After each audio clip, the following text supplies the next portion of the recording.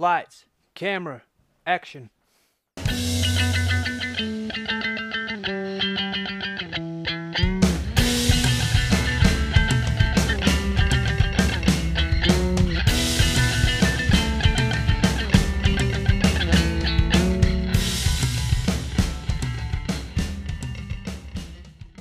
Hello and welcome to another edition of Movie Madness in association with Spitballing Pod.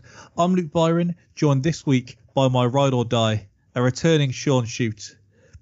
The matchup we'll be getting into this week is 2011's Fast Five versus 1969's Italian Job. The new school versus the old school. No Keenan this week, Sean. How are you doing today? Yeah, I noticed you didn't say joined as always there. Well, because it wouldn't be joined as always, so. Yeah, good. Where is Keenan? He's at a wedding. Is he crashing it? Or He's at a wedding this week, and he's at a wedding next week. I've asked if he's Cupid, but he replied with quite a blunt no, so I've left it at that. I'd respect it if he's crashing at least one. Hopefully. Also, wedding on a Wednesday as well. Yeah, I don't know. For anyone curious, Keenan will be back moving forward. We had quite a conflict-filled episode, or quite a conflict-ended episode last week. But we have come to terms.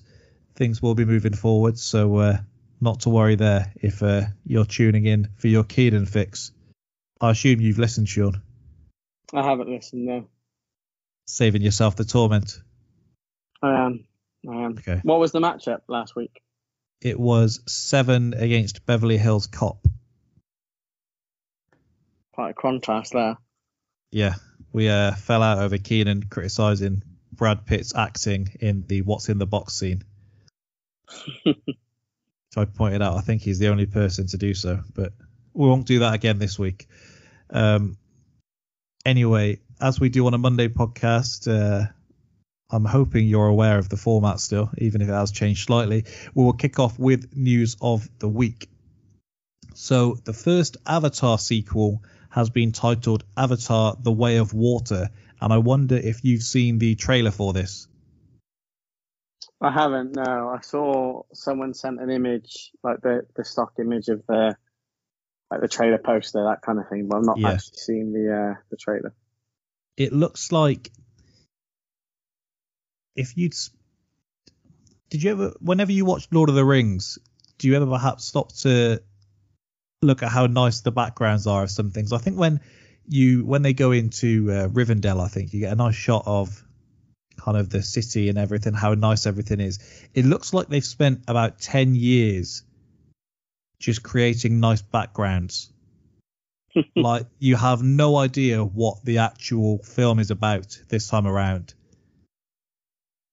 And I saw someone say, I pray to God this next Avatar film doesn't expect us to remember anything from the previous one.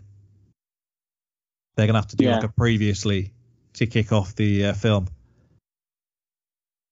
So it looks... Well, I mean, I feel like we remember from the rewatch we did of Avatar, it didn't rewatch as well as a first viewing, did it?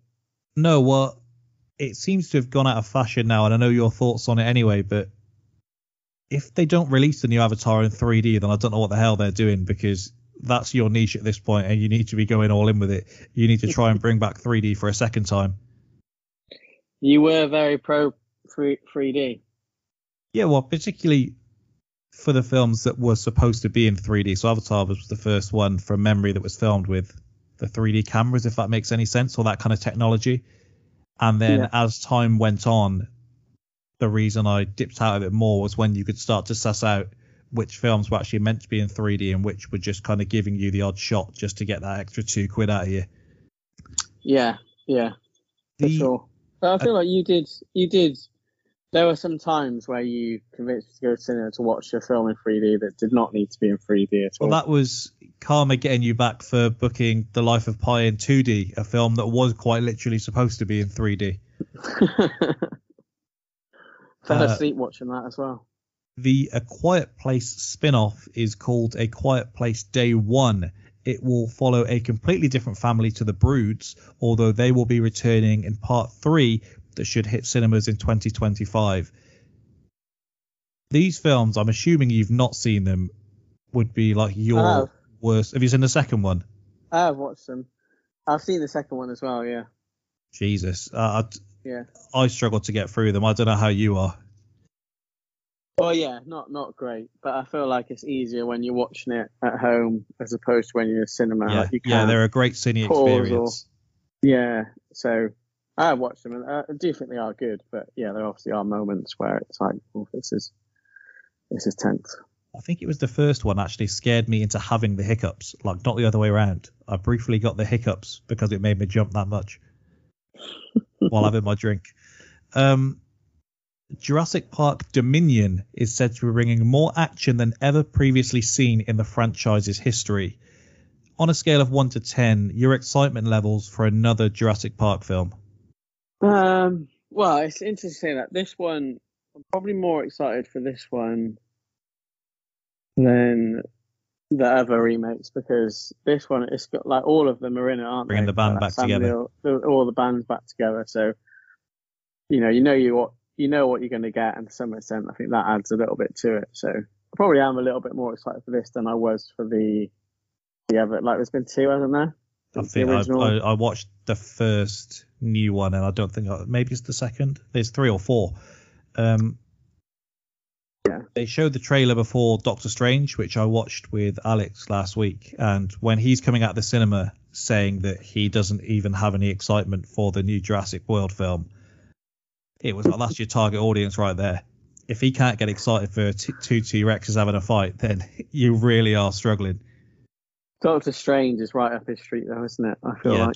Doctor Strange, yeah. The film was at 8:20. The thing started, and I arrived with Goff at I think 8:22. Bearing in mind you've been to the cinema recently, there's actually more trailers now than I think there ever has been. Yeah. And some of the texts he was sending me, it was like a kid who just lost his mum going shopping for the first time. The panic. Didn't miss a single trailer either.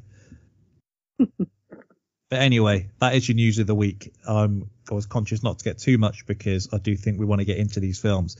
We'll start this time with the new school, and that is Fast 5. The men we're after are professional runners. Don't ever let them get in the cars. We just jumped to the top of the wanted list. We gotta keep running. Running ain't freedom. You're going down, Toretto. Big mistake.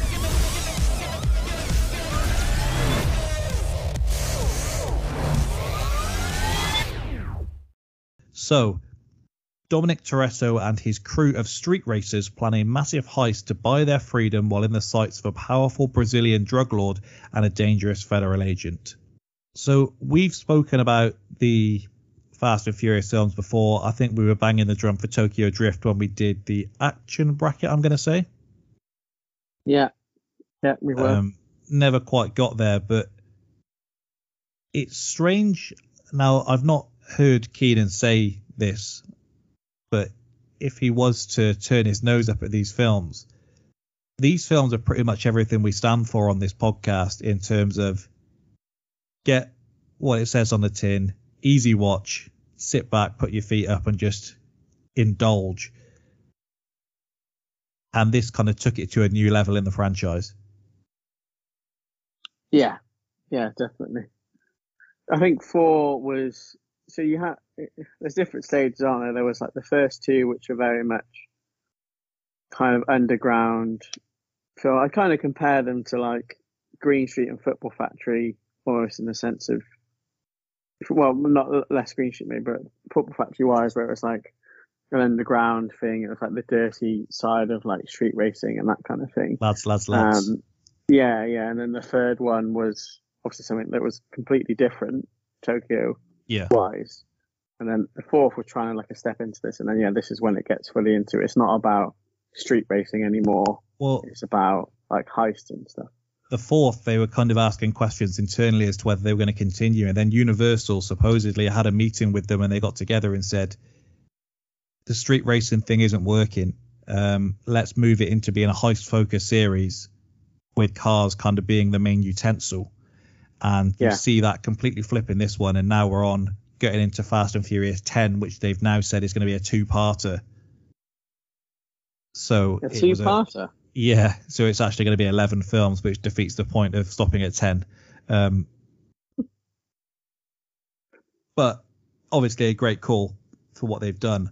What we will do here, because one of our films is 2011, the other 1969, I've actually got some things here to set the scene as to what life was like in 2011, the kind of people we were in 2011 watching these films. And to take you right back, I've got the most Googled celebrities of 2011 here. Now, Katy Perry was number 1. Do people still care about Katy Perry like that? Not anymore, no. The other names, Katy Perry, Ryan Dunn, Selena Gomez and Justin Bieber as a joint Google. Jackass guy? Yeah. Charlie Sheen and Amy Winehouse. The top songs from 2011, Rolling in the Deep by Adele, Party Rock Anthem by LMFAO. Oh, God. Firework and E.T. by Katy Perry, Give Me Everything by Pitbull, Grenade by Bruno Mars, Forget You by CeeLo Green, Super Bass by Nicki Minaj, Moves Like Jagger by Maroon 5, and Just Can't Get Enough by the Black Eyed Peas. Oh, what a time. It was a kind of transition for films as well. You've got the last ever Harry Potter film. You've got the final Shia LaBeouf Transformers film. Mental, they're still going. The final Twilight film. Hangover 2 is released. Fast 5, of course. And On Stranger Tides of the Pirates of the Caribbean franchise. Modern Warfare 3 had just come out. Skyrim and Gears of War 3. The PSP was still being marketed. Game of Thrones had just begun. And Fast 5 just squeezes nicely in with all of this. Did we not watch this in the cinema? If you find any evidence, did we watch it in the cinema? Or? I haven't actually checked. I'm not sure that I did. I definitely watched some of the later ones in there. Yeah. But, I mean, I should probably put some kind of disclaimer out there now that me and Keenan had a brief little discussion about this to end last week's podcast. And we were describing a completely different film. We were describing the one with the never-ending runway getting like speared on a bridge, which I'm pretty sure is the next one. That's 6, isn't it? That's the next one, yeah. So I can't see any record of seeing it at the cinema. So fair enough. Just the last thing on kind of setting the scene. I've got a selection of Football Manager Wonder Kids from the time in which you can see how things have travelled on here. So Eliaquim Mangala was still a 20-year-old at Porto. What happened to him? He went to City. I know he went to City, but like, what's happened to him since then? The Everton after that? He at least had a loan there, I think. The top-rated right-back on the game from Wonder Kids was John Flanagan. You had Sergi... he nearly won the league. Yeah, you had Sergi Samper at Barcelona. Tony Trinidad de Vilhena, a 16-year-old at Feyenoord. A certain 20-year-old at Schalke named Lewis Holtby. Always rated him. An 18-year-old Connor Wickham at Sunderland. And 2 absolute legends of the game, Carlos Fierro, the 16-year-old at Chivas. And Mbaye Niang, a 16-year-old at Ken. Mbaye Niang, I remember him. Got that Milan move, didn't he? He did, yeah. Now, to go on to the film, what do you think the critics thought of this? It feels like Fast and Furious has always been like a genre or a series of films that the critics hate, but has been successful. So, I don't know, I'll say that they pan it. 7.3 on IMDb, this one, by the way. Highest rated of the series. Is it really? Yep. Wow. They're all actually a lot higher than you'd expect. I think the 7th one or the 8th maybe is like a 5 point something. But other than that, they're all pretty decent. So the choice to unite every major character and give them seemingly superhuman strength not only resulted in one of the best action blockbusters of the 2010s, it saved the Fast and Furious franchise. This is seeing the figures. Sorry, go on. Yeah, go on. I was just saying, just seeing the figures now, where it's like 125 million budget and it did 626. Yeah, they smashed it. This is the kind of movie where they throw 2 grenades because 1 grenade is never enough, and that is a good thing. Director Justin Lin has a spooky second sense for staging bombastic action sequences, even if he breaks every law in physics to make them work. Street racing is dialed down in favor of Ocean's 11 style heist plotting and favela gunplay straight out of Call of Duty Modern Warfare 2. It was supposed to be Ocean's 11 next week, but we're having to delay that for Keenan to be back, so my first watch of Ocean's 11 is going to have to wait. Is Keenan calling it the definitive Brad Pitt performance last week? Was he? Yeah, he then backtracked, but that was his first instinct. Cars zoom, guns blaze, and the quips fly with wild abandon, but the biggest achievement to be found here is the pairing of Vin Diesel and Dwayne Johnson. About effing time. That was a great move by them. Well, I've got something as to how that did happen, because The Rock wasn't the initial choice there. But I was looking at the Empire review for this, and just in how we usually have headlines on the Standard Monday podcast, Empire's quote was, "How do you reignite an aging franchise? Drop Johnson on it." So, I'm not sure that is the way, in fact, that's got a lot of people in Hollywood into trouble. But I acknowledge what they were trying to do there. Yeah. If we go through, I've broken the trivia down, so we've got plenty of things to get into. If we start with the opening heist, because it does kind of set the scene as to what we are in for. So after being sentenced, Dominic Toretto is being transported to Lompoc prison by bus. His sister Mia Toretto and Brian O'Connor lead an assault on the bus, wrecking it and freeing Dom. So in doing this, it's a cool start to a film. This bus, Sean, flips about 20 times. And just to ensure that we know these definitely are not bad guys, the newscaster pops up and tells us there were no injuries or fatalities. So this is the luckiest coach of prisoners that have ever existed. Did they say, I know they said there's no fatalities, did they say there's no injuries as well? I think they may even say injuries over fatalities, unless I heard it wrong.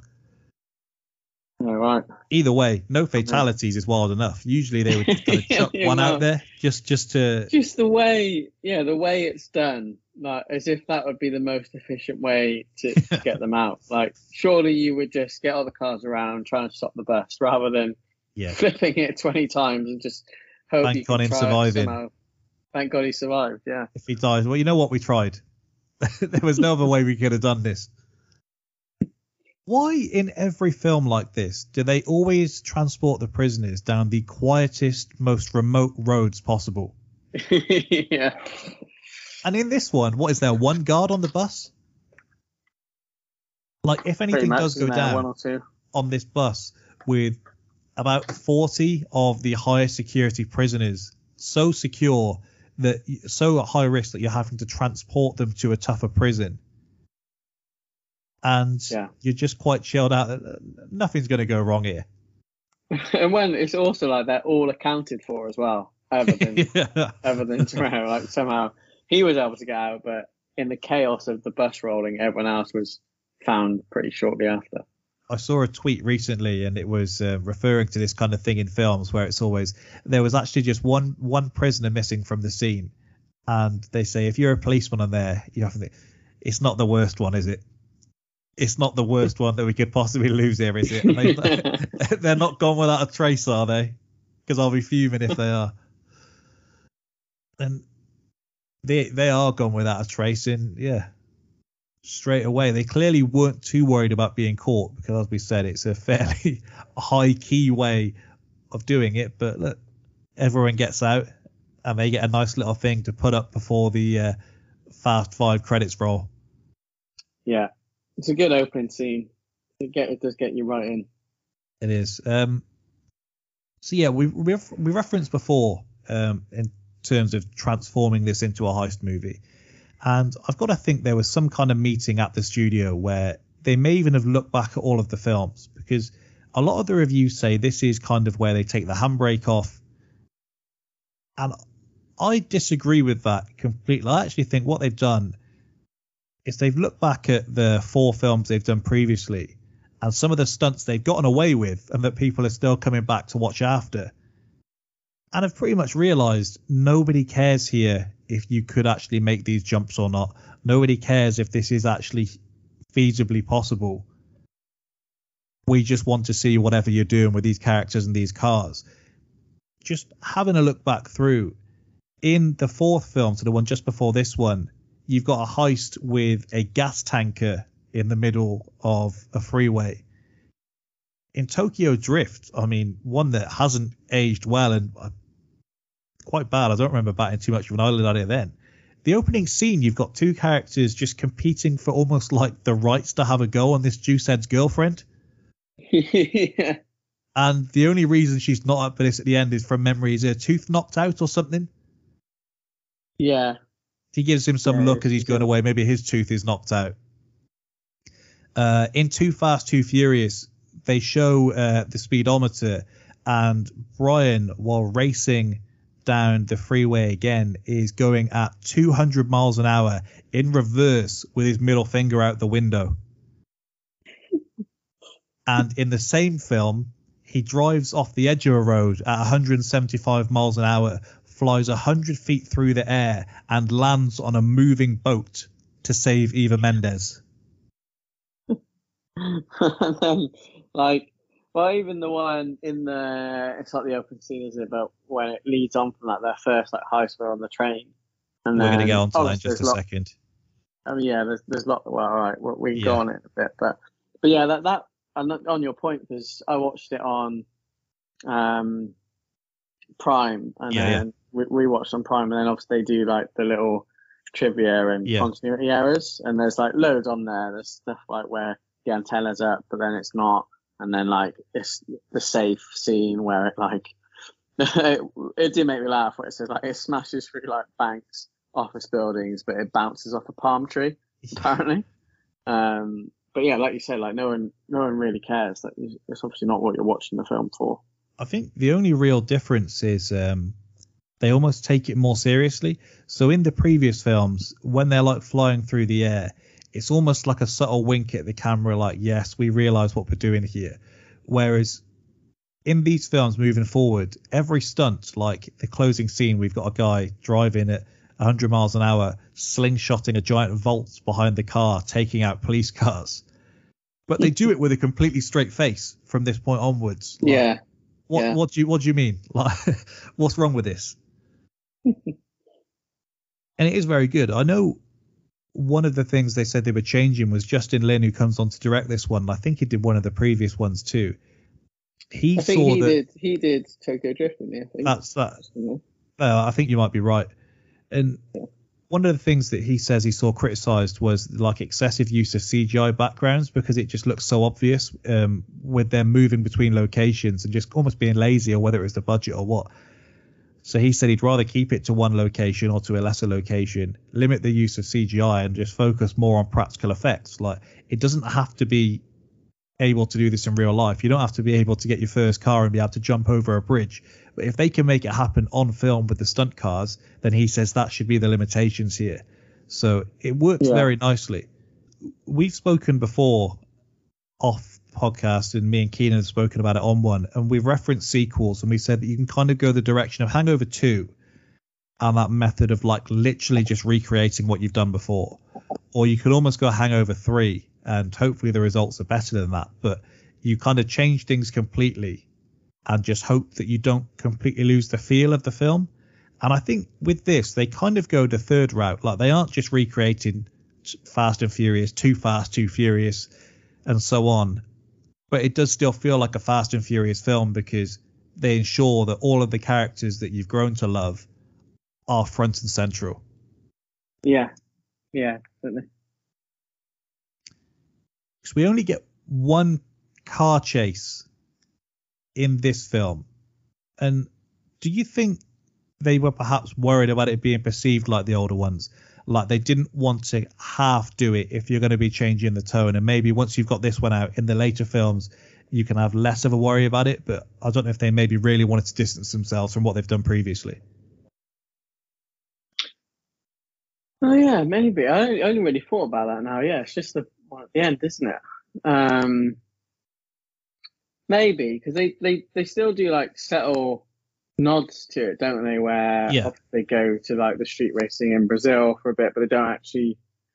I reckon that's something that they would have filmed and cut. I reckon because to some extent it doesn't really make sense. You know, where they go there and they're like, "We'll race," and then it's just, then it flashes to when they're in the garage. Like I reckon they filmed it and then cut it out. So they have a little nod there, and then obviously they do the race for the car as well. But they race for like money, don't they? Yeah. So they do little bits of it, but yeah, it's probably something to do with that, isn't it? I imagine they started filming it, and then whoever the creative directors or producers were said like, we don't need this. Yeah, focus on like the heist and whatever. Because the train robbery that you've referenced is a great place to start, because I think of these films, and me and Keenan were speaking last week about the fact that they did a video like a video game film adaptation of Need for Speed, and we were like, but what are you doing? That's just cars. Like there was never any characters in Need for Speed for us to get on with, and so it didn't really make any sense. With something like this, it feels like a kind of video game kind of mission, with the driving alongside the train, escaping, getting away from the bad guys, and having to do it all before you get to this almost end of the level where you're going to crash into it. Yeah. And so you do then allow for a certain level of, I was going to say, unbelievability. Because they're waiting for Dom to arrive. Mia and Brian join Vince and some other people they don't know to steal these 3 cars from a train.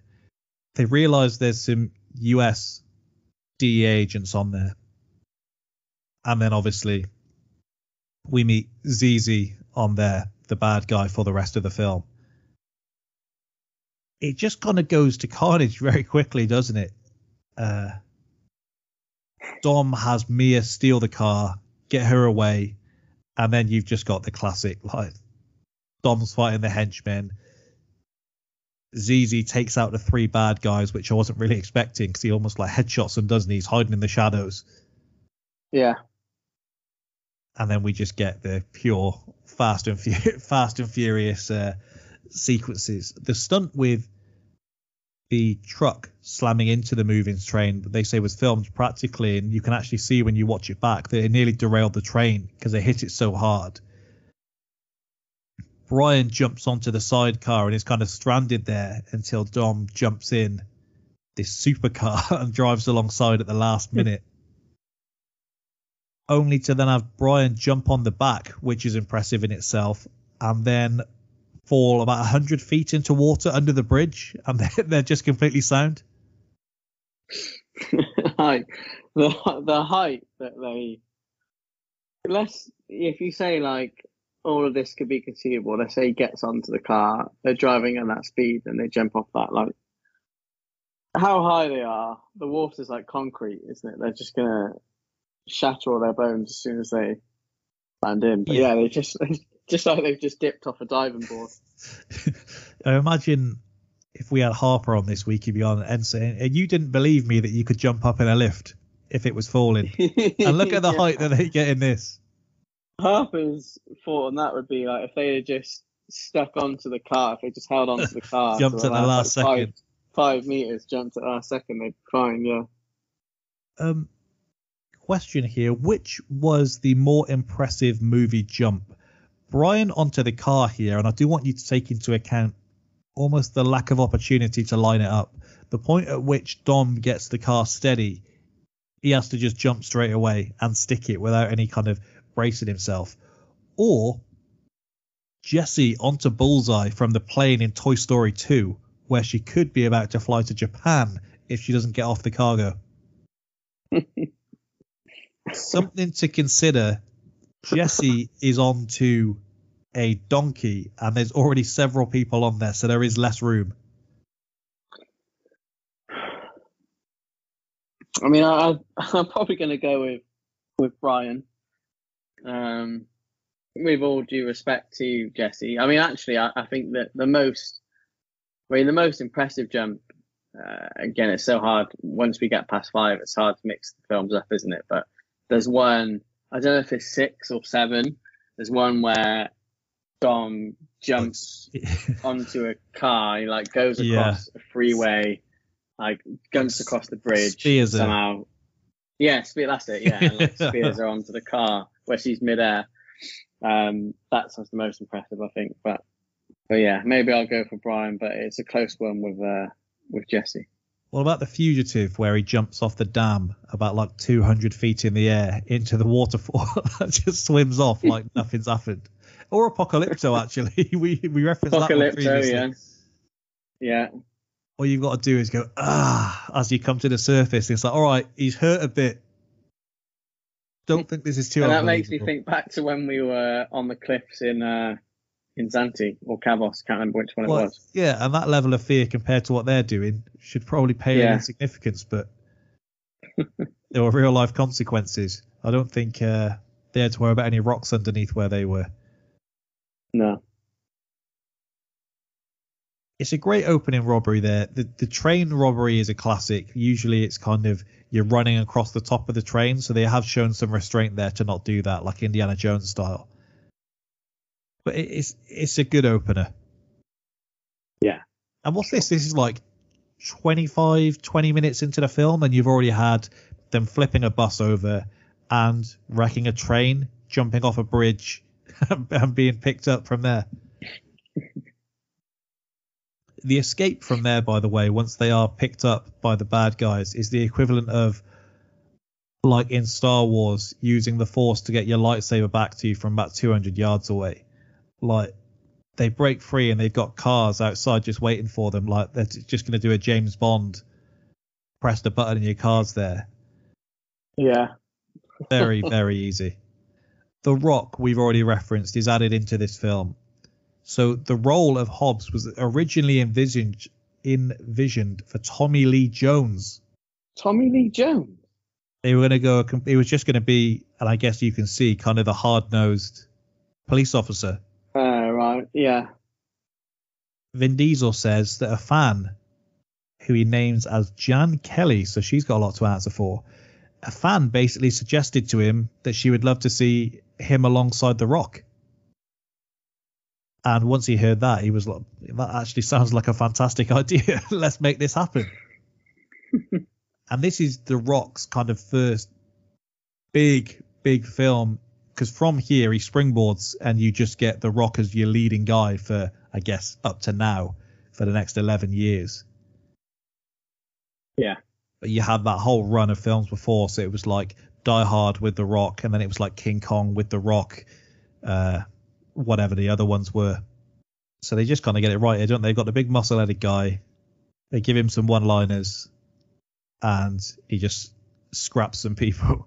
Because the fight that he has with Vin Diesel in this is unbelievable. Took over a week to shoot. Did it? Over a week.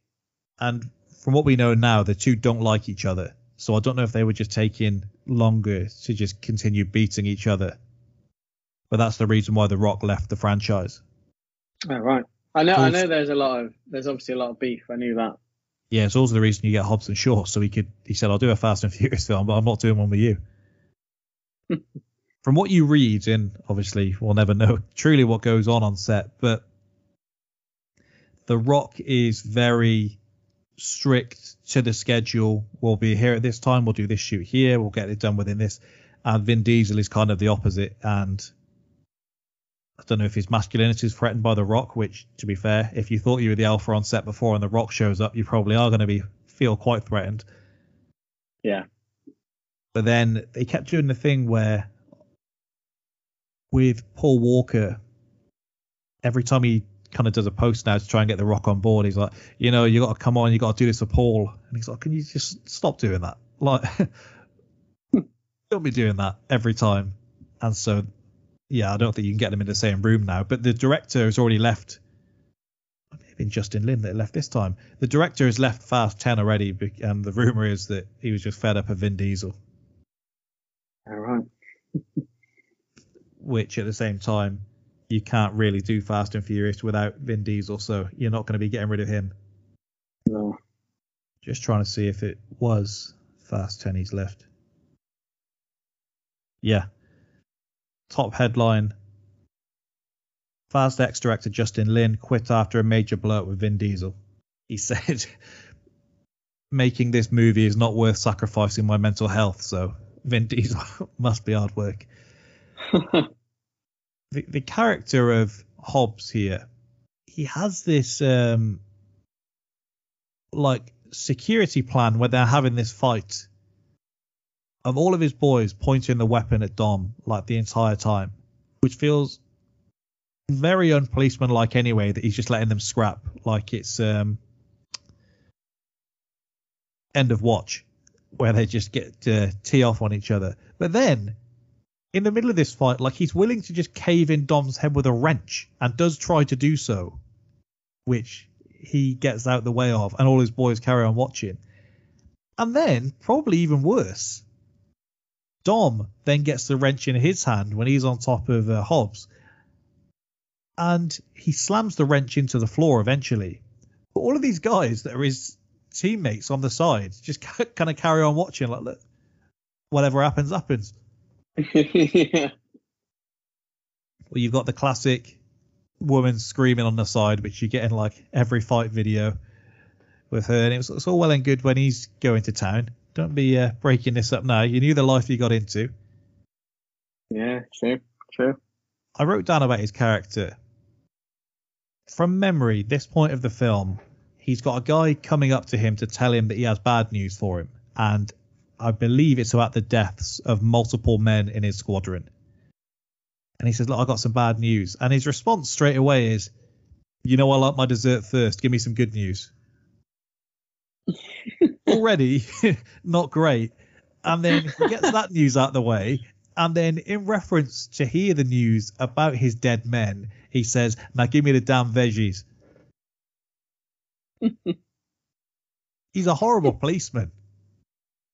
He is. It's a classic action movie policeman where the Elena says, why did you pick me? And he says, you've only been on the job 6 months. I'm guessing you're the only cop that can't be bought. And then you look away after you've said that, like, this really is the coolest thing anyone's ever said. He's just a terrible policeman. He says, like he's gloating, it took me a while to figure out this tracker that you'd put on me, but it didn't take me too long to reroute. And it was, well, it did take you a while. They planned the whole heist out. They got all these, like, 6 police vehicles in this time. It did take you quite a bit of time. When they're driving to get them, take them to the police station, not one of the 2 police officers spots this guy standing very inconspicuously on the roof of a building with an RPG. Nobody recognizes this. And then eventually, once they've taken those men out and Hobbs has been saved, he's like, you know what? I will actively assist with this robbery, but I'm telling you, I'm going to catch you afterwards. Yeah. He should be let go from the force. They do save his life, to be fair. So I can, because part of me was thinking like he switches quite quickly, but then he has saved his life. So even just say, because he says, I'm going to help you take this guy down. We'll worry about whatever once we've killed him. He does know that they're still trying to steal, like, what was it, like 100 million from a bank, and he's just like, that's like the side mission. We'll worry about this one. I'll pretend that's not happening. And then when it comes to Vin Diesel, what are your thoughts on him going sleeveless? Do you think he needs to commit to the vest or wear a t-shirt at this point? He's got that kind of in between. I haven't really thought about it, to be honest. I think he gets away with it. He's all right. I don't think he has to commit necessarily. you not Maybe think that's just showing his age. Maybe it's just like he's trying to hold on to his old vest days, doesn't want to wear a t-shirt, so this is his go-between. he's 2 steps away from tying his jacket around his waist? And Fast and Furious 11, he's going to have 3 quarter lengths on. He may well do. His character is, there's so much to unpack. He's got this kind of James Bondness about him, in that he's able to magically just charm this cop by looking at her and not killing her. Like, despite breaking and entering her home, he just tells her, like, look, we've both been through the same thing. We've lost someone we love. And she's all right, Sam, don't worry about the fact you broke into my house. I won't mention it to anyone. There's Vin Diesel eyes. I find it really that weird when I forgot. There's an end of credit scene, isn't there? Yeah, there is. Yeah, it's where they realise that Letty's alive. Letty's alive, right? Yeah, because I forgot that, and she pops up on some CCTV. I think it is. Yeah, that's it, isn't it? Because it's like I got something to show you. Is it something like that? And then he sees it. Yeah. But like, so now that maybe gives it a bit more context. But when I was watching it, I do find that scene when Vince like comes up and he's like, "Where's Daddy, Dom? Where's Daddy?" And then it's like left, and then it's not mentioned at all after that, and until obviously that end of credits. When the scene. 4th one, they think she's dead, so that's the. Yeah, right. So that makes more sense. His way of speaking, like if I spoke to you how Vin Diesel speaks to all of his mates, you'd be fed up within about 10 minutes. Like, everything he says is a mic drop moment. When Vince comes back and he's like, "You're hungry?" Because you're saying grace. And then just walks into the corner of the room that's just always dimly lit. When they say about him fixing the race and letting him win, and he's like, "I don't know what you're talking about," and just quietly shifts away to the corner. And he's like, "Go and get yourself some food." Each time he's just skirting away quietly into the corner, like, just going to let this sit with them for a minute. Paul Walker is essentially asking him questions to set up the fact that he doesn't know who his dad is, and so he's nervous about the fact that he's having a child and he wants to make sure he's not like that. And in response, Vin Diesel's like, yeah, my dad was great. Barbecued for everyone. Everyone at church got some of the barbecue, but if you didn't go to church, you didn't get any of the barbecue. He really was just the greatest guy in the world. And all Paul Walker wants to say is, yeah, I didn't know my dad. And he continues for the next 5 minutes telling him how amazing his dad was, and just really rubbing salt into the wound, and then going, but you won't be like him. You'll be in his life. That's what the leader does, I guess. That is, yeah. The biggest thing I wrote down with Dom's character, you've got the first hour of the film, Han and the others are testing out these cars, zipping around, and they keep saying, "You're not fast enough, you're not fast enough." Han finally says, "We can't do it. We need to be invisible." And Dom says, "Yeah, I know, boys. I know how to sort this." Did you not fancy mentioning that 2 weeks ago?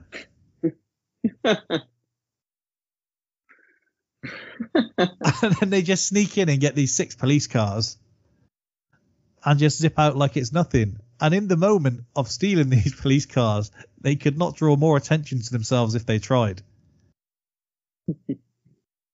A genuine question. It's a big waste of time with these films.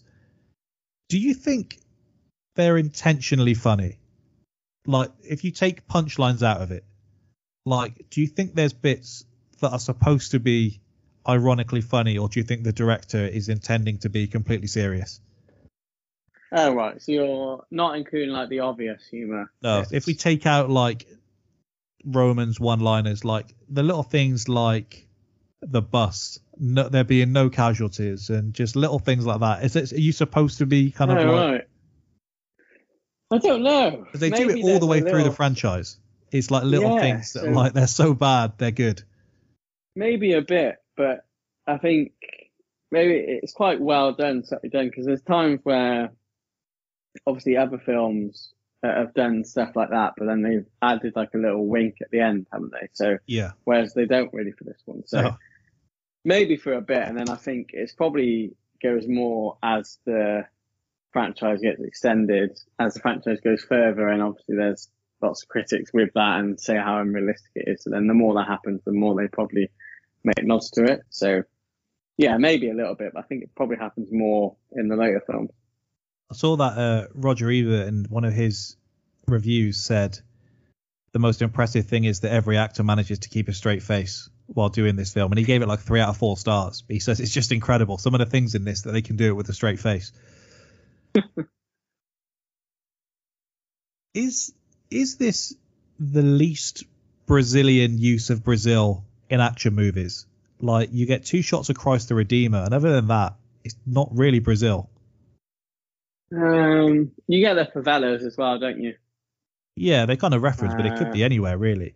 Usually with this, you'll get some kind of carnival vibe. I mean, you'll at least have the beach, and you'll have Roman probably ogling at someone. Yeah. He just, they could have done a bit more of Brazil, which, being critical, it's a great film. I could watch this. I mean, I watched it last night, and then I watched the last hour again on my lunch break today. Did you? Yeah. Our boy Shea Serrano is very passionate about this film as well. He is. I've been writing down in the last couple of weeks things that people say to women in these films that's like a pickup line that would just never work anywhere outside of a film. And so in Beverly Hills Cop, there's a moment where Foley says, you've really failed out since the last time I saw you. I like it. And it's like, no one could ever say that. There's no way that is ever working. In this, now it doesn't work. Roman asking his first time meeting this woman, I believe. And he says, when do those legs open? In what way was that ever going to work? Yeah, I wanted to say this. Like, Roman, if you put up like a line for line, shot for shot, you could use most films. Like, Roman would be up there with some of the best. Jeez. But yeah, that's not where I thought that. That's not where I thought that was going. In any film. I mean in general. Yeah. Jesus. Some of his. I mean, for like, what I'm talking about is that I'm trying to compare it, like, in football where it's like goals per minute, that kind of thing. Yeah, blimey. Some of his, I just think he's great. But yeah, that one. Where is that? Because that also made me think about the creative process. Like, who's come up with the idea, like, this is going to be his opening line? I reckon it was probably him. Like, he's a weird guy, Tyrese, anyway. I don't know if you saw what happened with him when Morbius came out. Do you see this? No, sorry, say it again. Okay, so he's in Morbius, the Jared Leto Marvel one that's just been, like, panned horribly. Okay, yeah. Now, Scorsese, every time he's asked in interviews, just goes on and says how much he despises superhero films. They're not proper cinema and all of this. Yeah. Someone made a meme after Morbius came out, and it was a picture of Scorsese being interviewed. And he said, Morbius. It said, Morbius. Now that is what you call real cinema. He reposted it onto his Instagram, @in Scorsese, saying, thank you so much. This means the world. The man knows what he's talking about. Go see Morbius right now.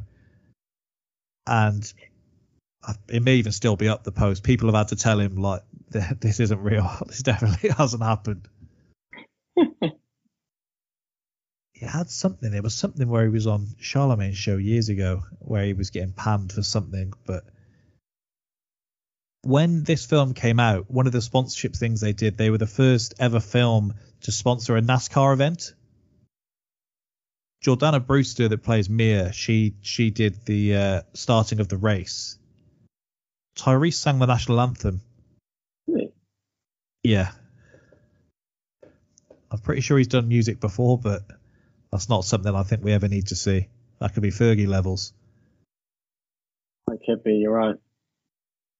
The main thing about Brazil, why did nobody ask any questions before getting there?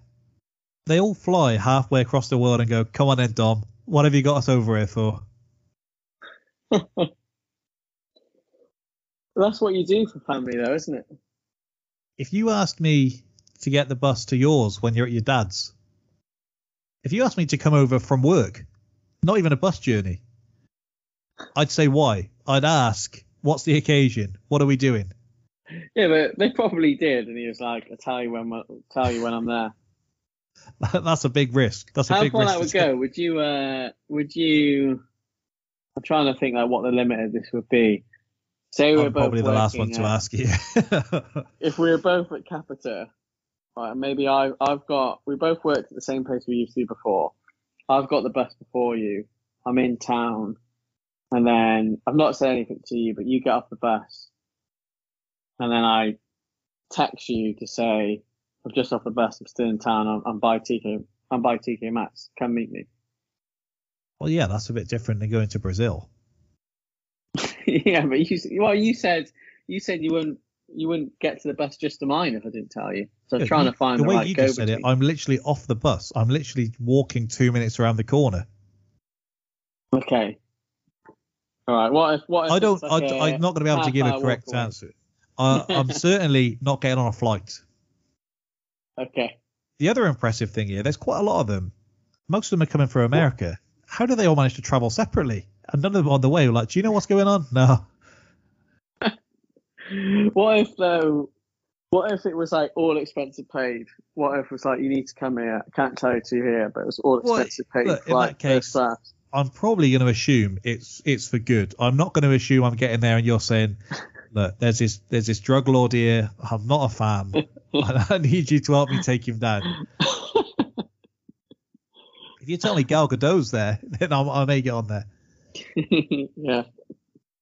Han, by the way, is listening. Legs, baby girl. What time do they open? Han listening to all of this and think, you stay away. Don't be making moves on my girl. Got to respect the graft from Han. Gets that done quickly. You do. Pressure situation. He did well, yeah. Lots of competition around. He did well. Especially as Mia's off limits. Do you think those lines, like some of like Tez's lines, but obviously it's mainly Roman, could they still get away with it now? Yeah, 2011 isn't that long ago in terms of how films have changed and that. As long as you like have the person get slapped after or the woman stands up for themselves, then it usually seems to fly in films. Yeah. And I suppose they do have like leading female characters, don't they? And like Mia, Letty, and also Gal. I can't remember what Gal Gadot's name is. Is it Tisha in this? No, it's it begins with a G as well, actually. What is it? It's not showing me. Not sure. It is Giselle. Giselle, that's it. Yeah. Yeah. In this, so they announced fairly early on that Mia is pregnant. They then do the thing at the end of the film where they're like, look, this is how much time's passed that she suddenly got a baby bump. This might be the worst ever baby bump on camera. I genuinely think it's a football under her top. It may well be. They might have run out of budget. Like, for a start, I think when women are pregnant in the films, they need to start making them do what like action stars do, like where Christian Bale's having to like put on the pounds to do American Hustle. Yeah. Jordana Brewster should be having to pig out to be showing that she's pregnant, because she's still just as skinny. She's just got a football under her top for 2 minutes walking along the beach at the end of the film. Like, I don't know who co-signed this. If you go and watch it back, it is the most perfectly round bump you've ever seen. I didn't take too much notice of it. So and she still looks glowing. I've seen this film quite a lot of times now, and it's something I've thought with pregnancy in films before, because it's a bit of a cop-out a lot of times. Yeah. I wanted to speak about the final heist. Do you think they just gloss over Vince's death? Like, they're like, look, he named his kid after Dom. we got a job to do. Because they're not that panicked when he dies. No. He moves on quite quickly, doesn't he? Yeah. It's like, look, I'll see your son. I'll see your son, don't worry. And then it escalates very... It's protesting, isn't it? Like, he's on the actual Yeah. guy over there. Yeah. And do you think the way the heist goes at the end of the film, where they rip the vault out of the wall, they then drive with it behind the car, they're dragging it down the street, is it you have to, when you open the film with a train robbery, like, you've got to level it up, and so you just see where it takes you at that stage? Because the point where they're using it as a slingshot to knock cars off bridges, that is everything I'd tune into a Fast and Furious film to see. Yeah. Oh, it's just incredible. And the way how they don't react either. Like, Reyes and the car, they obviously see it happening to all of the other police cars that are in front of them, but yet they just continue to keep going forward. Well, they do it in the later films, don't they? They just have Roman like screaming down every single time they're doing something. I guess they're kind of finding their footing in this one. Yeah. Because he's in all the trailers, like, doing some kind of reaction to what they're doing, isn't he? Yeah, because the character that you have with Gal Gadot in this one, they essentially replace her with Natalie Emmanuel. Yeah. Like 2 films time, I think. Yeah. And so they're kind of just getting everything in place here, and then they just go full on like secret agent as things go on. Yeah, because Gal Gadot is only in the 2 Odyssey, so she's in the next one, and that's the runway one. Well, obviously I believe she's actually in one of the previous. I think she may even be in the 4th one, just not for very long. This definitely isn't the first time. I don't think this is the first time she appeared. Oh, right. Well, I guess that would make sense as to why is she involved? Like, because there's some people that, why, like Rome was there. And so, yeah, she was in Fast and Furious in 2009. So that's... So she was in the 4th one, yeah. That looks like that was her first film. Yeah, that was her first one in the franchise, yeah. Then Fast 5. Yeah, so Fast Furious. And then she's in 6 and 7. Yeah, it looks like that was her first, like, proper film, like, break. Yeah. But some of the... Sorry, what? I was going to say, I was trying to have a look at the plot just to see how integral she was in, and I'm not seeing much mention of her. No, it's probably briefly in it. Yeah, she's not even mentioned in the plot, I don't think. So what are you going to say? So I was going to go on to some of the quotes, but I guess you were still talking about the final chase. Yeah, a couple of things. So I've never had to foil a heist before, but, and it's easy to say, 2 films that we're doing today, they do the thing where you drive into a tunnel, like with several cars, only one car comes out, like it goes onto a lorry. I feel when I watch the footage back, I'd put 2 and 2 together there. But in a lot of films, they do we'll have a truck with a different thing on the outside. You drive up into the back, they'll never know what's happened. Yeah. And they just kind of sneak away with it. Well, I think it's hard. Like, when you're in that situation, I think you're going to be so, like, narrow-minded and focused on following something, you're not really going to realise. I think when you, like you said, if you go back and look at it again, then you'll figure it out. But at the time, I don't think you would know. In this one, fair. In other films, like I think they do it in Den of Thieves, where the other cars literally go missing. Like, they drive into a tunnel, they drive into the back of a truck, and then suddenly nothing else comes out the other side. And they're like, oh my God, what the hell's happened here? Yeah. This one was probably a bad example because they do come out with a safe on the other side. Okay, the other little things that we get in the ending then. So you get the good little thing with Tej and Roman where they have the same cars. What about Tigo and Rico hitting 0 on the roulette while both having 10 million on red and 10 million on black? Well, do they hit it? Yeah, they say there's a reference at the end of the film when Han's there. He says something like they're still chasing around casinos in Rio. And you see the reaction on Tasty. both their faces. One of them should be celebrating if it lands anywhere other than 0. Yeah, maybe then. I suppose they're not in any of the other ones, are they? No, unless you're telling me this would be a cliffhanger than Italian Job. No. Now, the last thing I had on here to ask you is this universe, the Fast films, is clearly still going. They branched out with some of the same characters. They've done a bit of both. They've had spin-offs. Now, another universe that has been attempted to be created in the last 20 years is the American Pie universe. Why did that fail? When you compare what the two have done, so the Fast and Furious one, they very clearly said, we absolutely know our target market and we're going to completely pander to it because we know you're going to keep coming back. Why has that not worked with the American Pie universe? Okay, so I guess with this you're referring to like Book of Love and Bangkok. Yeah, stuff like because that, you got to think, whenever I can remember a teen comedy coming out in cinemas, they always get filled up. Like, I don't know how you can not make a success out of this. I don't know. I think that it just... You enjoyed Blockers. It's easy. Blockers was good. They just...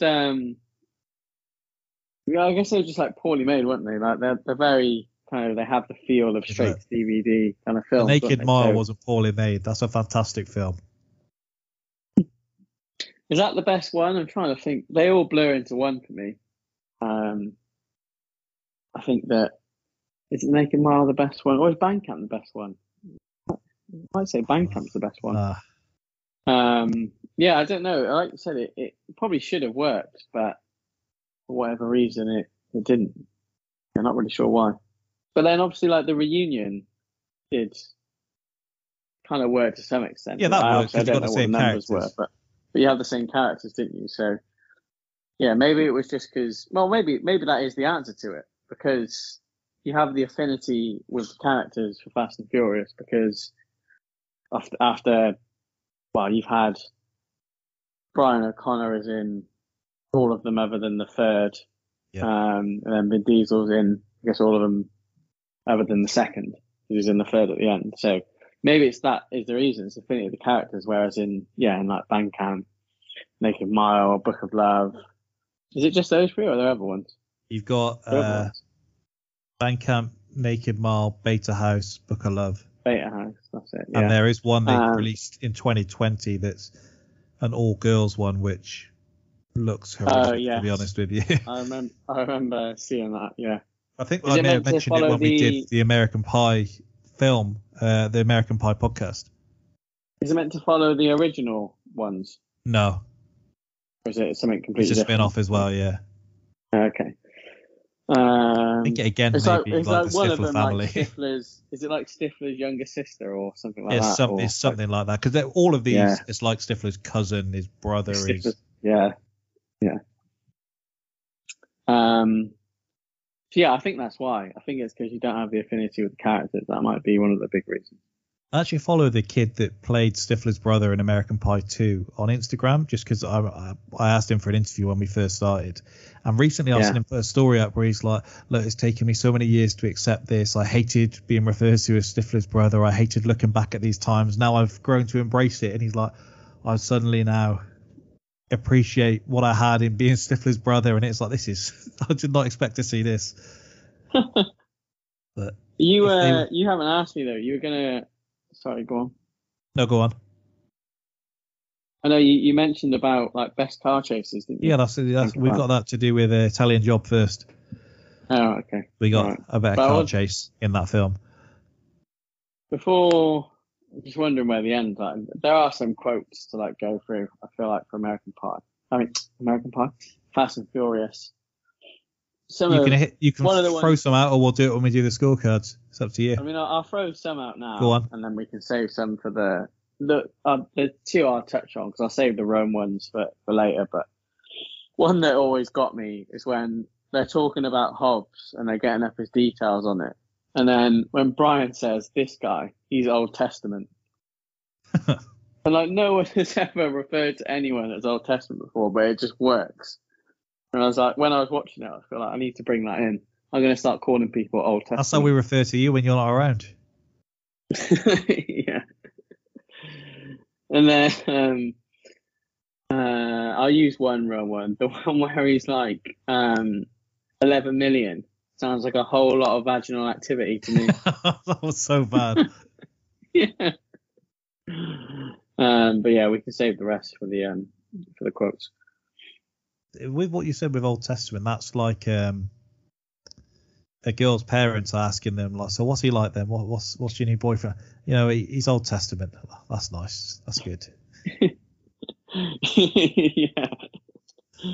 I saw this, and I've spoken recently about I think I spoke about it with Luke Ayling's Red Card, where I said if you were compiling a checklist of everything you need for the perfect red card, like he had it. Now, a lot of the reviews say this is like your quintessential action film. And I don't know. I think some of the things you would usually get in an action film are missed out in this, in that you'd probably have more car chases. You don't really have any kind of love interest, love story in this because everyone's already together. Like, we don't see Han putting any graft other than being like, oh, you like this technology stuff, do you? And she's like, yeah, under pressure. And that's basically like his moves. I said we didn't see many buns, which I would have thought you'd do with you're in Brazil, but they missed that out. That's true. Because I think the previous fast ones is like someone in a bikini starting the race, and then you go down to the beach, and it's very like Miami action film. This is just adrenaline, juiced up, all of that business. Yeah, well, I guess the only bit you have is that bit with Giselle, isn't it? When they get the handprint, yeah, like the music starts playing, she walks. Like that's pretty much the only part of it you get. If we move on to the Italian Job, so 5, 4, 3, 2, 1, go. You're only supposed to blow the bloody doors off. Typical, isn't it? I've been out of jail 5 minutes and already I'm in a hot car. This is the the mafia. They'll be waiting for you. In this country, they drive on the wrong side of the road. Well, I hope you like spaghetti. We are about to do a job in Italy. Comic caper movie about a plan to steal a gold shipment from the streets of Turin by creating a traffic jam. As referenced at the start of the podcast, we are doing the 1969 Italian Job, much to the dismay of Sean. And we should have done the Wahlberg version. TK said he was SMHing at you, Alex yesterday, referencing doing the new one. So he felt like he was waving his fist, talking about these kids. Much like I did at the start, to kind of set the scene here, the most popular celebrity in 1969 was Paul Newman. The most popular movie was Butch Cassidy and the Sundance Kid, which explains why he was top dog. The other top films, The Love Bug, Midnight Cowboy, Easy Rider, and Hello Dolly. Songs. Some of the top songs that came out in 1969. Build Me Up Buttercup by the Foundations. Suspicious Minds by Elvis Presley. If only he knew that Gareth Gates would go on to top that in 35 years or so. Sweet Caroline by Neil Diamond.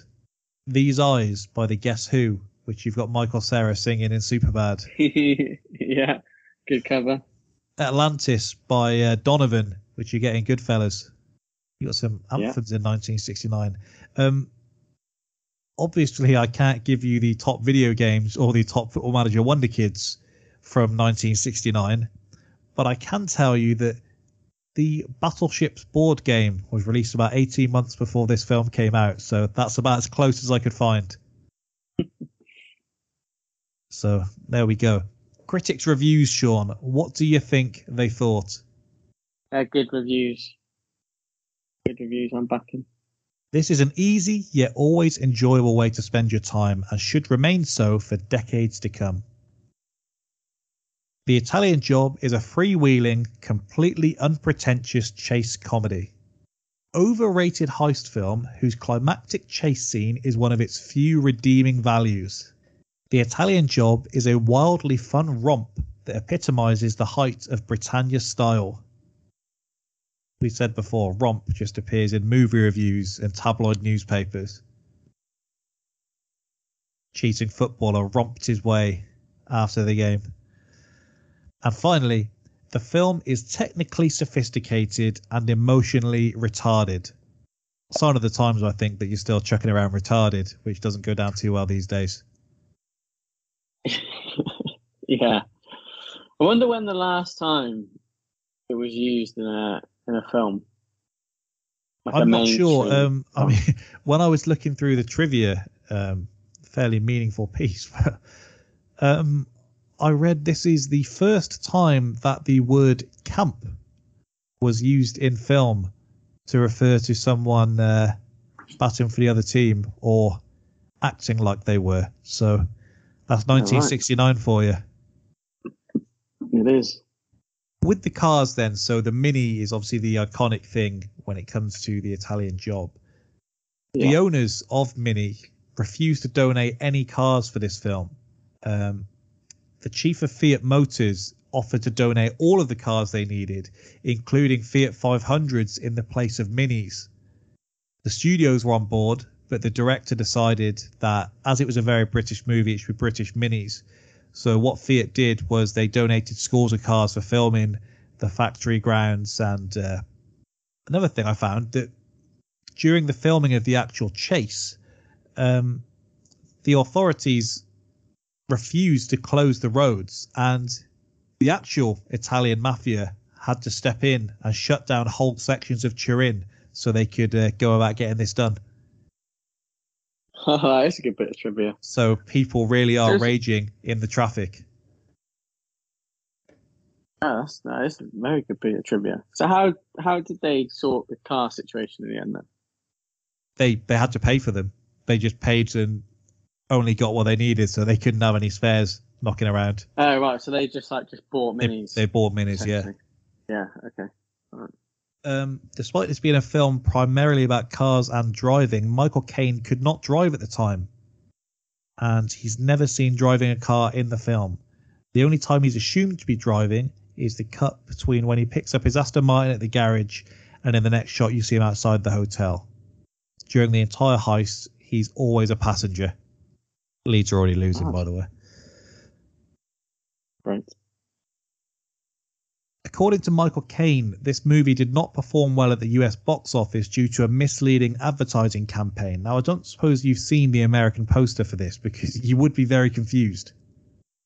I haven't, no. So, it's like a woman, a naked woman with her back to the camera, and her back's almost like golden with a map painted on the back of it. And then you've just got some mafia guy holding a machine gun facing towards the camera. So it is promoted as like a slick mob movie. And obviously it's quite the opposite. If anything, they make kind of a mockery of the mob in the film. But he didn't know this how it promoted. He went out to do the US press tour, and he says he flew home because he was so disgusted and he could understand why people were disappointed because they weren't getting what they were signing up for. No. Speaking of women in this film, just to kick things off, I mean, the one woman whose husband has just been iced by the mafia is telling Charlie she's got 4 hours to kill. And she's just all over it. Awful That's what woman. it was like back in those days. That why you conscientiously object? It is, yeah. Well, I mean, who kind of moves on quicker, her or Vin or Dom after what's his name dies? Hey, he doesn't move on from Letty, so make sure you remember that. does. He was giving this policewoman the eyes, but doesn't follow through. Letty's back in the next film. He does. He has a kid with her. He has a kid with her. What, with Letty? Yeah, with the Brazilian cop, with Elena. They have a kid. Well, I need to watch Fast and Furious 6, it seems. Yeah. And then Letty does come back at the end, and then eventually they agree to separate, and he gets back with Letty. But yeah, this does ring a bell now. All right. Yeah, they have a kid together.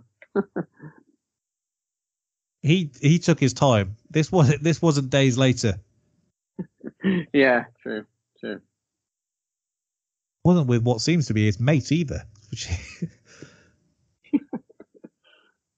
The slogan on the side of the Ford Thames Dormobile says, "We shall not be moved," which they thought that the English were going to love to go with the football chant at the time. Glad that isn't still about. Yeah, it's a bad one, isn't it? I think my favourite thing of the film is that Beckerman puts together a Patches O'Houlihan dodgeball style tutorial of how to pull off the heist before he's killed. So just in case the mob get to him, he gives a literal video tutorial of how to get the job done. Yeah, it's a good one. Yeah, I like the Patch O'Houlihan reference as well. Thank you. I must say that for all of the planning that took place, not much needed to be used in terms of all the cars they blew up. Like, in the end, the driving they do, they're not really high flying. Like, they have the couple of bits, but they're planning and jumping and twisting and exploding and all sorts in some of their training. Yeah. Making the most of the Fiats they got, I imagine. Obviously, you've got "Only Supposed to Blow the Bloody Doors Off" as one of the most famous film lines ever that you know before watching the film. I can tell you, I've actually not seen the remake of The Italian Job. You've not seen the remake? No, I assumed until quite recently when suddenly you, Alex, and God knows who else are like, "Are you doing the original or the remake?" And I thought it's quite scandalous to suggest that you would do the remake over it. I mean, but no. It probably is scandalous. I mean, I know I enjoyed the remake more than the original, but it's worth a watch. Scott Wahlberg in, Ed Norton, it's worth a watch just for Seth Green, friend of the pod. Yeah. So yeah, I'd give it a watch. And do they recreate the "Blow the Bloody Doors Off" line and all of these things? They don't say that. No, as far as I remember, like some of the names, obviously, like the names are similar. Like there's Bridger and Charlie. Yeah. But no, I heard they ramp up the chase at the end. They do a good job of that. Yeah, they do. Yeah. They do. There's a lot of similar. So they're in the sewers with the minis again as well. And then like the main guy dies at the start of like the original heist. Yeah. And then so there's obviously some elements the same, but they don't do like "Blow the Bloody Doors Off" or anything like that. This is probably the most charismatic I've seen Michael Caine, and I've not gone through his IMDb and said this, but just from memory. Not in Batman? No, I wouldn't say he's as charismatic. He's quite understated in Batman, isn't he? That's why the moments when he kind of does give it to Bruce is why it's highlighted so much. In this, he really does like fill the screen. Yeah, he does. I think probably the thing I saw in terms of seeing how things have aged in this is, for one, they reel in Peach by telling him that Italian women are enormous, and he's later arrested for trying to squeeze that one through the door on the tram. Sorry. Yeah. When I was reading some of the promotional material from when this first came out, he's described in the advertising as a chubby chaser. Which we always say feels a bit cringe doing that. Could you get away with that? Like when it's something quite simple, but that feels a bit, I'm not sure about that. He'll only come and do the heist because he thinks there's some big old Italian women for him. He gets done for sexual assault from touching them without consent on the tram, and then they're describing him as a chubby chaser. Some nerve. Do we think the editor just got bored that day as well? Because you've got this weird scene in there where the editors just like sped it up so she sounds like a chipmunk. Yeah, I know what you mean. Like, I don't know if they were like, "Oh, I've had enough of this. Jeez, let's get to the car chase." Maybe, yeah, run out of Because it's time. Like, usually if you have something like that, you'd use it a couple of times to show that there's some kind of theme to it. But it's almost just plonked in like the first time you ever used like PowerPoint transitions, and you're just maxing out on everything. It's very strange to just have it in the middle. Yeah. I did like as well, like contrasting, I think, this film, as well as Fast and Furious, but could use like modern to older films as well, is where they have that scene about where they need to build the crew. Don't they? A lot of that is similar. You know, when they talk about like, we need an expert in computing, and we need someone who does this. Like, it's very similar in some ways, which I thought was quite interesting. And they always turn out to be kind of a nonsense crew for the most part. I probably the line I enjoyed most outside of the classics was when he says, "Charlie, me in the back of the motor, my asthma." That just looks like like in School of Rock when he says, "You mean we don't get to be in the band?" I've got that as well. I've got that noted down. And everyone in the world is bent as well. It's like Nate Diaz. The scene where they meet the mafia, the least intimidating mafia you've ever seen on film. Quite possibly, yeah. Expected from a Universal rated film, I know, but like the forklift they have looks like something out of Robot Wars. And him just moving between cars, basically saying, "It would be a real shame if we slowly crushed your car in front of you." Like, that's really driving home their message. And then the opposite, you've got Hobbs, where right before he has his scrap with Dom, where he just plows his police truck into his car, and Dom's going, "You're going to regret that," under his breath. Yeah, very different. I didn't realise it was a U. Yeah. That makes a lot more sense. He's got like 25 soldiers on the mountain with their little cap guns aiming at them to prove their point. And all it takes is Charlie kind of rebuttaling, saying, "We'll close down all the Italian restaurants and the bookies if you dare kill us." And he's like, "Whoa, we need a bet and we need a good night out if we come over there in London, Liverpool and Glasgow." And then that's them proving their point. When it comes to the chase scene, I'll say something that stood out to me is they never really feel in too much danger on that scene, do they? There's never really a moment where they're nearly caught. No. Like, they're always 2 steps ahead, and it's cool seeing them go through. I particularly enjoy when they drive through the wedding, just because seeing them go down the steps was good.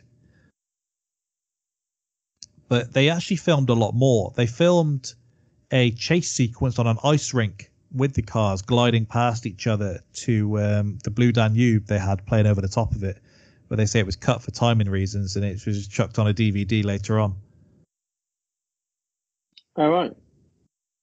It is good, the different shots. Yeah, them going through the water, going down the steps. It always looks good when you're going down steps, whether it's on a motorbike. Going down steps that's like a classic, isn't it? I cringe when it's on a bike. Of every film.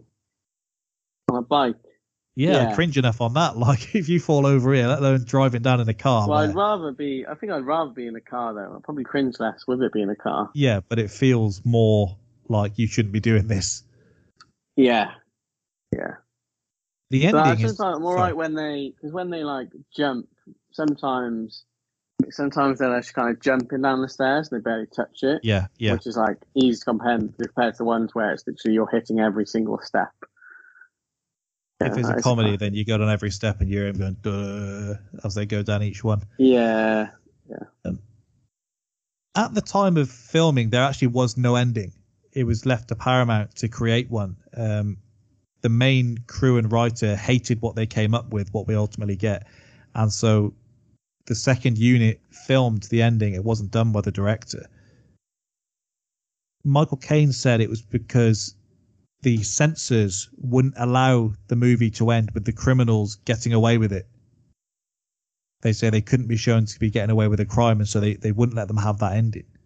In the book, they get all the way back to England with the money, and then Mr. Bridger is angry for some reason and tells them, go take it back where you came from. I want nothing to do with it. And in a BBC documentary in 2003, Michael Caine says that his character's great idea, which he says but you don't see, is they kind of teeter on the edge of the cliff. He tells him, next thing that happens is you're going to turn the engine on. You all sit exactly where you are until all the petrol's ran out. This will change the equilibrium. We'll all jump out of the bus and the gold goes over the cliff. At the bottom are the Italian mafia sitting waiting for the gold. And then the rumoured sequel called The Brazilian Job was going to be them retrieving the gold from the mafia. Right. But they didn't go with that ending, so no sequel. No. What would you do in that situation? Would you want to, do you reckon you'd have it in you to try and be the one that goes out to get the gold? Or would you just sack it off? If they told you, like, if you leave, and even if that, so say you're one of the people at the back, they told you, like, right, you can get out of the bus now. If you get out and you don't get any of the gold, or would you stay in the bus? But I'd probably get out and bank on someone caving and letting me have some of the cash afterwards. But I also wouldn't want to be the one to move. Like, I don't want people blaming me, like going down and someone like, that's your fault, even in your last moments. Yeah, even just for that last moment, because ultimately you're all going to die. Everyone looking at you.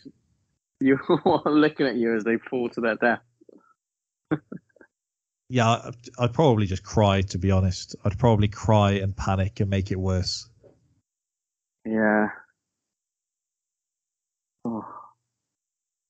It's good though. Like, with heights as well. I'm doing the Spurs Stadium. I'm doing the Spurs Stadium in a couple of weeks.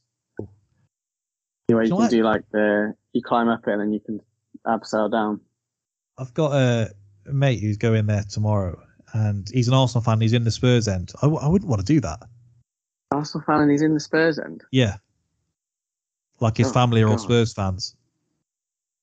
Oh, yeah. I would not want to do, especially with what the stakes are for this. I mean, it's always big, but especially this game. I wouldn't be able to compose myself for a start. And he's like, well, high risk, high reward. And I was like, but you feel like as much as you're going to be able to say you can look around and like I saw there are sad faces, you're probably not going to get that. And if it goes wrong, then you're sat in the middle of all those happy faces. Like, there's nowhere I'd less rather be. I don't really see the reward there, because if you did lose yourself and celebrate, then you're in a very bad position. Very bad. Like, yeah. From what I read, and I don't know how I'd be if it was Arsenal fans, one of the few things I see Spurs fans particularly proud of are all of the comments from rival London fans saying, like, yeah, I don't like that trip to Tottenham away. Like, you take your life in your hands walking up Seven Sisters Road, etc., etc. Yeah, not a bit of me, that getting in the middle of that in with the Spurs fans. Well, I was there. I was there. This was like European. We're going off tangent now. I'll leave it at this bit. But I was there with when I watched like the Champions League run, and even then there was like it was like Barcelona, or like Dortmund, and like some PSV fans were in there, and even like PSV, they like found them in the home end, and then very quickly they were ushered out. So yeah. I don't think I told this on the Standard podcast. When me and Langston were at the United game, like Ronaldo had just scored, and these foreign fans, not to get them out, that's what they are, and it might explain the latter.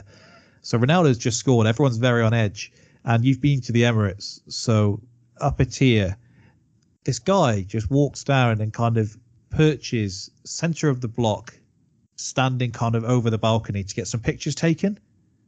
And he's got his mate taking pictures of him, just like smiling in between the rows of seats, like mid-game. We've just conceded. And he's just having the time of his life. He's having a full photo shoot. And he's like, no, change the angle up and down. And he was there for a couple of minutes. And people are turning around going, get out of here. What are you doing? And Langston went for a piss at half time. And all these blokes were surrounding him. Like, get out of the stadium. what are you doing in here? You shouldn't be in here doing that. Get out. You're obviously not a fan. Get out. The stewards had to come and have a word and be like, come on, you're going to have to move on. Or it was, the timing couldn't have been worse. And the bloke just clearly had no idea what people were taking issue with. But he was stood in the middle at the front row, in between people, smiling, posting with his finger up after we've just conceded a goal. Felt bad for him, but in the moment, everyone was like, what the fuck is going on here? Yeah. So let alone a rival fan in there, but occasionally there's been clips of like a rival fan in the Arsenal end, and people post it like, oh, and they let them do that. And it's, what are they supposed to do on camera? Just like, punch this female Chelsea fan. And we're like, oh, we're proper fans. We are. We ain't letting you get away with that. Anyway, back to the Italian job. The chase at the end, I wrote this down in my notes. The chase at the end feels like on GTA, where you have to like get vehicles for a heist, and you'd have to escape in like a forklift truck or a bin truck or something like that.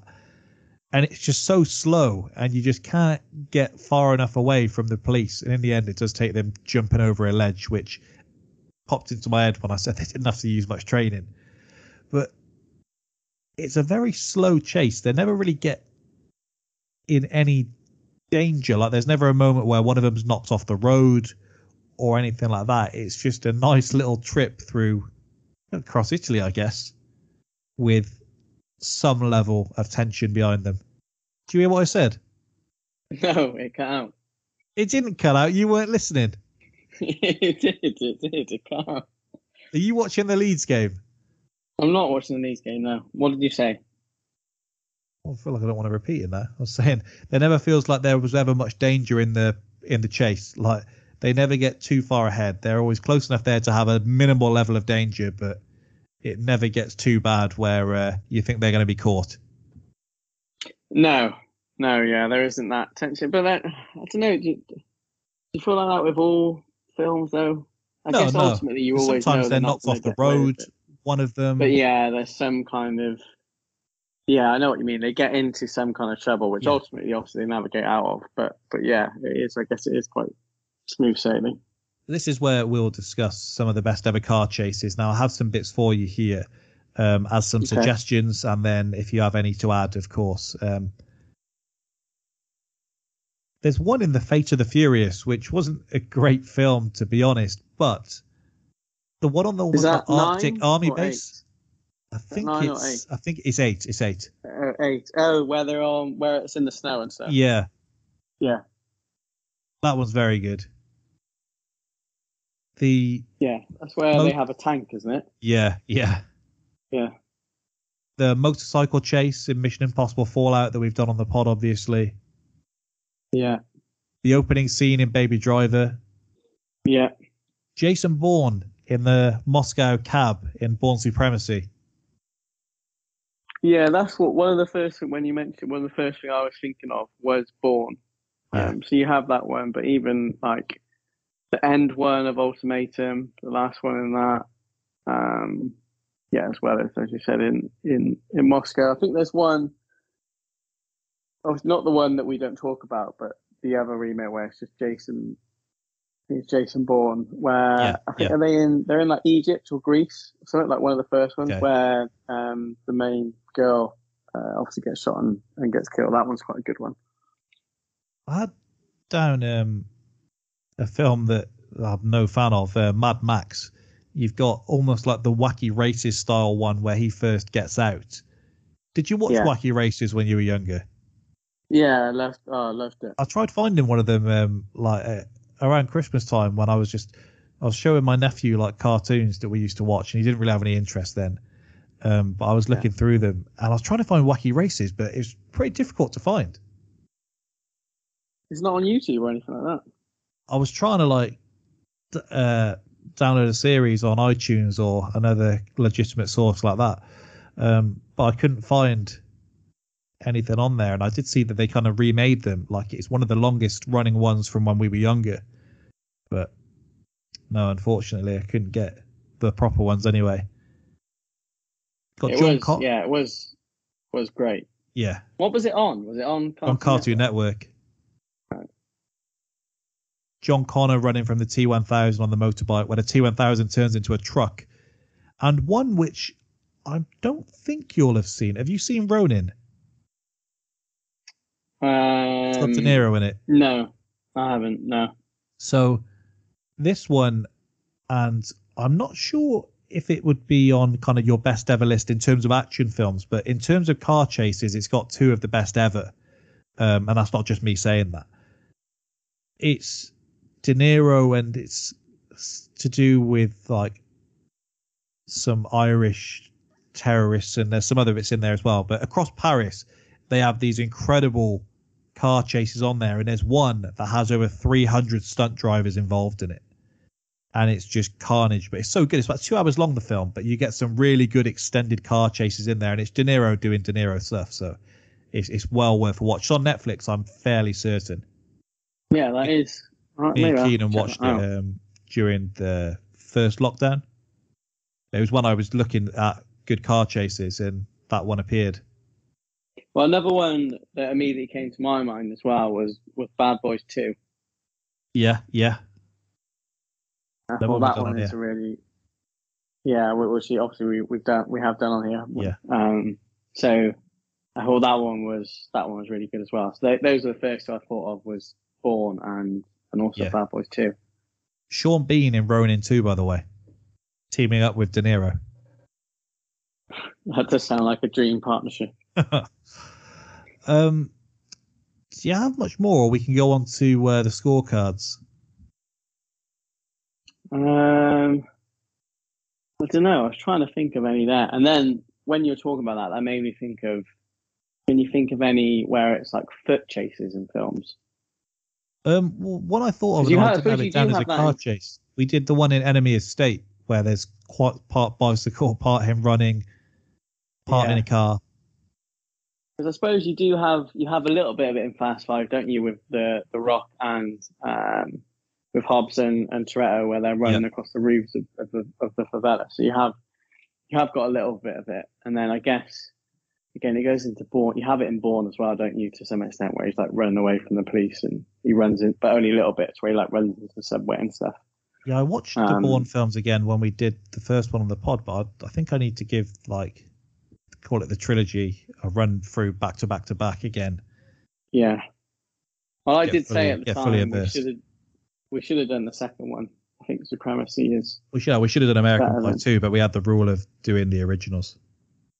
The first in there. Oh yeah, series. And that one as well. Did we not do American Pie 2? We didn't, did we? Yeah. No, but we changed that rule for Bad Boys. That was a different bracket. I know it was a different bracket. Yeah. We think, kind of brainstorming on air here, but we have spoken about it. We think we're going to do something later in the year for when American Pie 2 turns 21, and we're going to go through and do kind of a big special on 1, 2, and 3 all in one podcast. Yeah, that sounds good.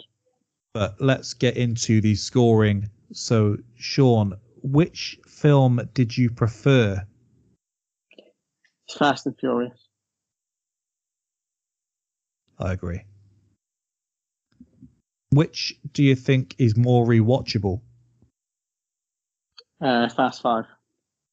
Yeah. Agreed. Best moment / scene? It's a tough one for me to pick one. I'm going the probably Rock Vin Diesel fight scene. Yeah, I've got that. So some honourable mentions too. I think the ambush that they have in the streets, the favela chase, the team montage. Do really like when obviously they show all of them arriving, even though, like you said, they appear to have no idea what they're turning up for. I think they're all good, but yeah, it'd be the fight, I think. You want to give us any more quotes? I think without Reyes' handprint, Houdini himself can open this bitch. He's got that weird line, hasn't he, about getting the panties off or something of the safe. Yeah.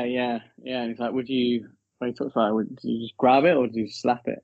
When are you going to give Martin Luther King his car back? I enjoyed that. Yeah, those are the main ones. But it's hard I mean, it's going to be Italian Job. You're only supposed to blow the bloody doors off, but a shout out to Rome's, like, sounds like a whole lot of vaginal activity, and also what time do they open? I like the idea that imagine if she actually come back with serious time, like about 10 p.m. and then he's just waiting there until it arrives. Roman does say, I think I make a better special agent than you ever did, and Brian says it depends what you refer to as special. Yeah. Yeah, I agree with Italian Job. MVP, it's got to be Dom, hasn't it? Yeah. I think like Brian. I think Brian is the kind of one that is the link to everyone, isn't he? Like, you don't have the film about it, but clearly Dom is the most dominant and important figure. They need Dom that much that they're willing to flip that bus over 20 times just on the off chance of getting him out. Exactly, yeah. And then also, I saw this on the trivia. I didn't know if you knew. Did you? Maybe you mentioned this to me or not. I don't know. But Paul Walker auditioned for Anakin Skywalker, but was too old. No, I didn't know that. Maybe I don't think I ever did that on the Star Wars trivia either. So no, I didn't know that. Yeah. So it came up. So he auditioned. I guess it obviously would have been Hayden Christensen's role. Yeah. And you get it, and then apparently it said in the trivia, like, apparently it's the one role he wanted the most. Obviously, didn't get. Yeah, I can see why. But you think if he, but you think if he gets that, then he's obviously not in this, is he? No. His whole career is completely different, because obviously he would have been a star for a bit if he's Anakin Skywalker, right? Like Hayden was for a bit, but. Obviously nowhere near to the level that people know him for the franchise. No, he's not baby faced enough. Like I feel like Anakin Skywalker can't have a stubble. Yeah, which is, I'd say, probably why it said he was too old. So that's why I didn't get it. He's going to be in Hayden Christensen's in the new series. Yeah, he is. Yeah, because a lot of them said they'd never go back and do Star Wars, and then the money dried up. And like, you know what? I wouldn't actually mind doing Star Wars again. Yeah. Best side character? Han. Okay. Well, no, actually. It's probably Roman, but Han would be up there. Yeah, I was gonna say I didn't think Brian was a side character, so I was gonna put that out there, but that works. No, I don't think he's a side character, no. Better heist crew feels fairly obvious to me here. Yeah. One gets away with 100 million and one finds himself dangling over a cliff edge. So that answers who got away with more as well. Yeah, it does. Best soundtrack. Make the case. I mean, all I've had in my head for 48 hours now is oi, oi, oi. Yeah. Because I used to, when this came out, I used to listen to this song so much. It's still in my playlist. I do love that song. And I remember when it used to come on in uni nights out as well. And I used to love it. So people pretend to know the words. Exactly. Really, you just got oi, oi, oi. Oi, oi, oi, and Danza Kuduro. That's about it. But I mean, outside of that, there is some good. So there's that. I don't know what the name of the song is, but I think the music used when Giselle goes over and gets that handprint is really good. And then obviously you that is up against the Self-Preservation Society. I can't say that without singing it. Which is also very good. So I'll give it to Class 5, but it is a very close one. Because I do like that song in Italian Job as well. Yeah, I'd take Danza Kuduro over that. Blasphemous as it may be. Yeah. It's got it made again now. I just want to sing it on here. Which is more original? I mean, did you say Italian Job from a book as well? Did you say? It is, but the fact that you have to ask that means I don't think you can hold it against it. No. I'd say Italian Job, even in some of the things that Fast Five do, they've probably subliminally taken from films like Italian Job that came before it. And Fast Five, ultimately, they've said, is almost like reverting to a template, but we're going to do this template bigger and better than anyone else is doing with our already established characters. So I've got to give it to Italian Job for that one.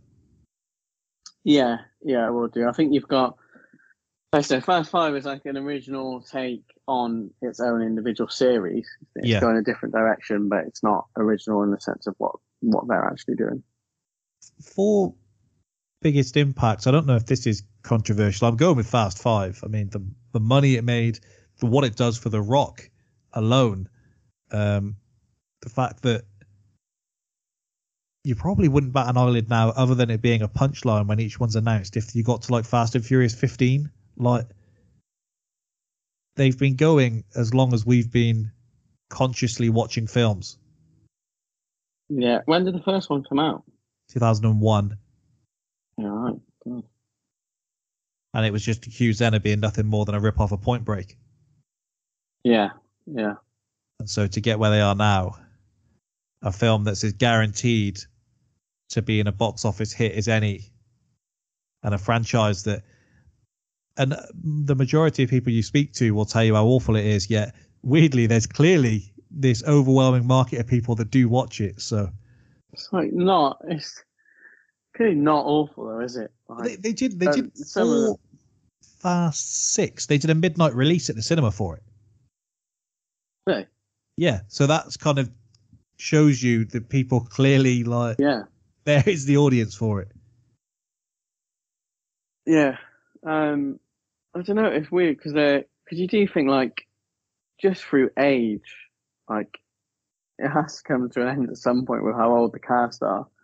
But then this is supposed to be the end, Fast 10, and they've ramped it up. Like Jason Momoa has come in. But I think that there's so many. Like we've seen it so much now. I swear before it used to be like when it's the end, it's the end. But now there's so many things that like end and then actually will bring back. Like you can kill off people and bring them back. Yeah. Like Han obviously got killed off, but now he's back. I see The Rock and it's like, this feels perfect for you. I see Vin Diesel and it's like, yeah, this is the film that you were meant to be doing. I see Jason Statham, and of all the things he does, this is probably what I like him most in. Yeah. Sure. Charlize Theron is good in this. Everyone. I think that Ludacris. Yeah. Natalie Emmanuel, whatever her name is. Yeah. I think she's quite good in it. Yeah, I mean, Tyrese isn't getting much more than this. Like, no, but that is some life, isn't it? You could just down out on this every year, every 2 years. You just get involved in this. Well, get a few mil. I think it may even have been Tyrese when he was spoken to before, and it was a big thing. I think it would have been child support payments, maybe. And they asked him, like, how do you afford all that? And he's like, well, we might have to make another Fast and Furious film sometime soon. Keep me going. So yeah, bigger impact. I'm going for Fast 5.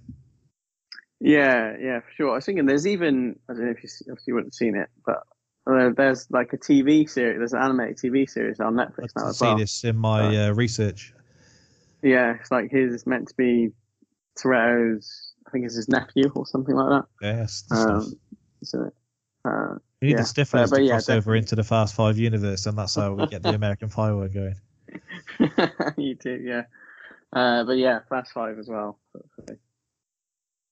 Best opening scene, Fast 5, isn't it? Surely. Yeah. Cool. Best ending. Do you prefer the Italian Job ending or the Fast 5 ending? I prefer the Fast 5 ending. Because I again, prefer I the like. Italian Job one. Do you? Okay. I do like the Fast 5 one. It's just quite iconic. The Italian Job one. Yeah. I suppose it is. I wouldn't really argue with that if we're split, but I said I quite like the montage bit of seeing everyone. And best chemistry. Fast 5. Agreed. So Fast 5 is going through to the next round. 11-2, the final score. A hammering, really. So that will go through to the next round. So at some point, Keenan will give his thoughts on that in the next round. We will be back next week. I can't confirm which films it'll be at this moment in time. We're going to do some shuffling around.